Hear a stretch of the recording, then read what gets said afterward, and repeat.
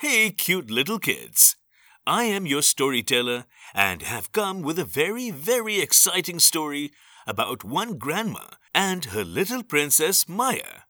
The story is magical and very awesome. Let's listen to Magical Grandma's story. The story is going to begin.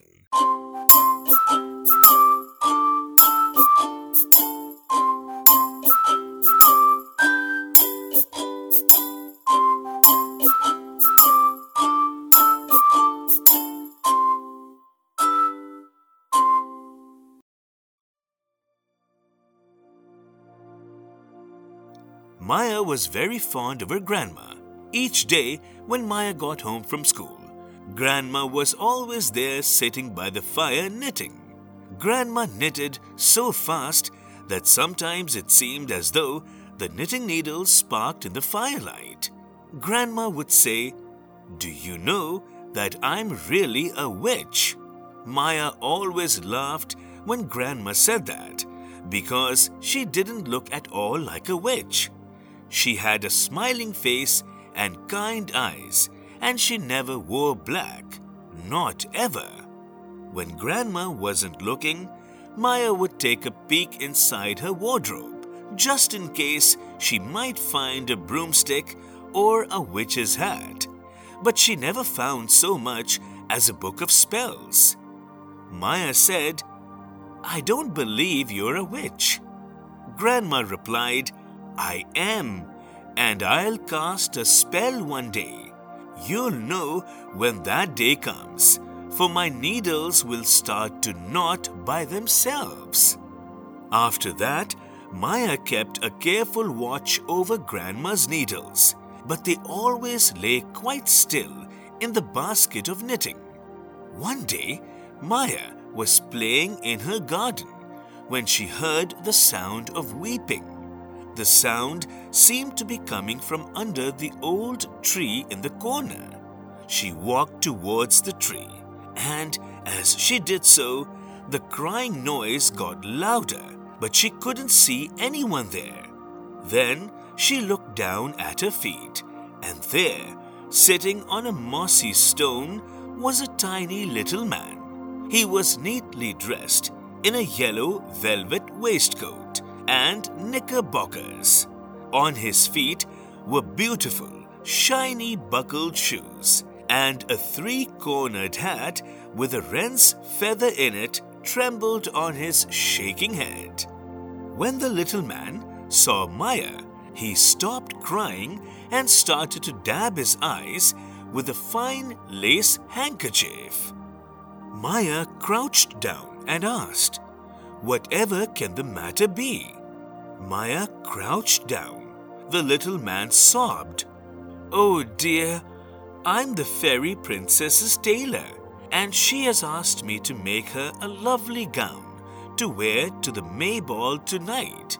But a wicked elf has played a trick on me and turned all my fine gossamer fabric into bat's wings.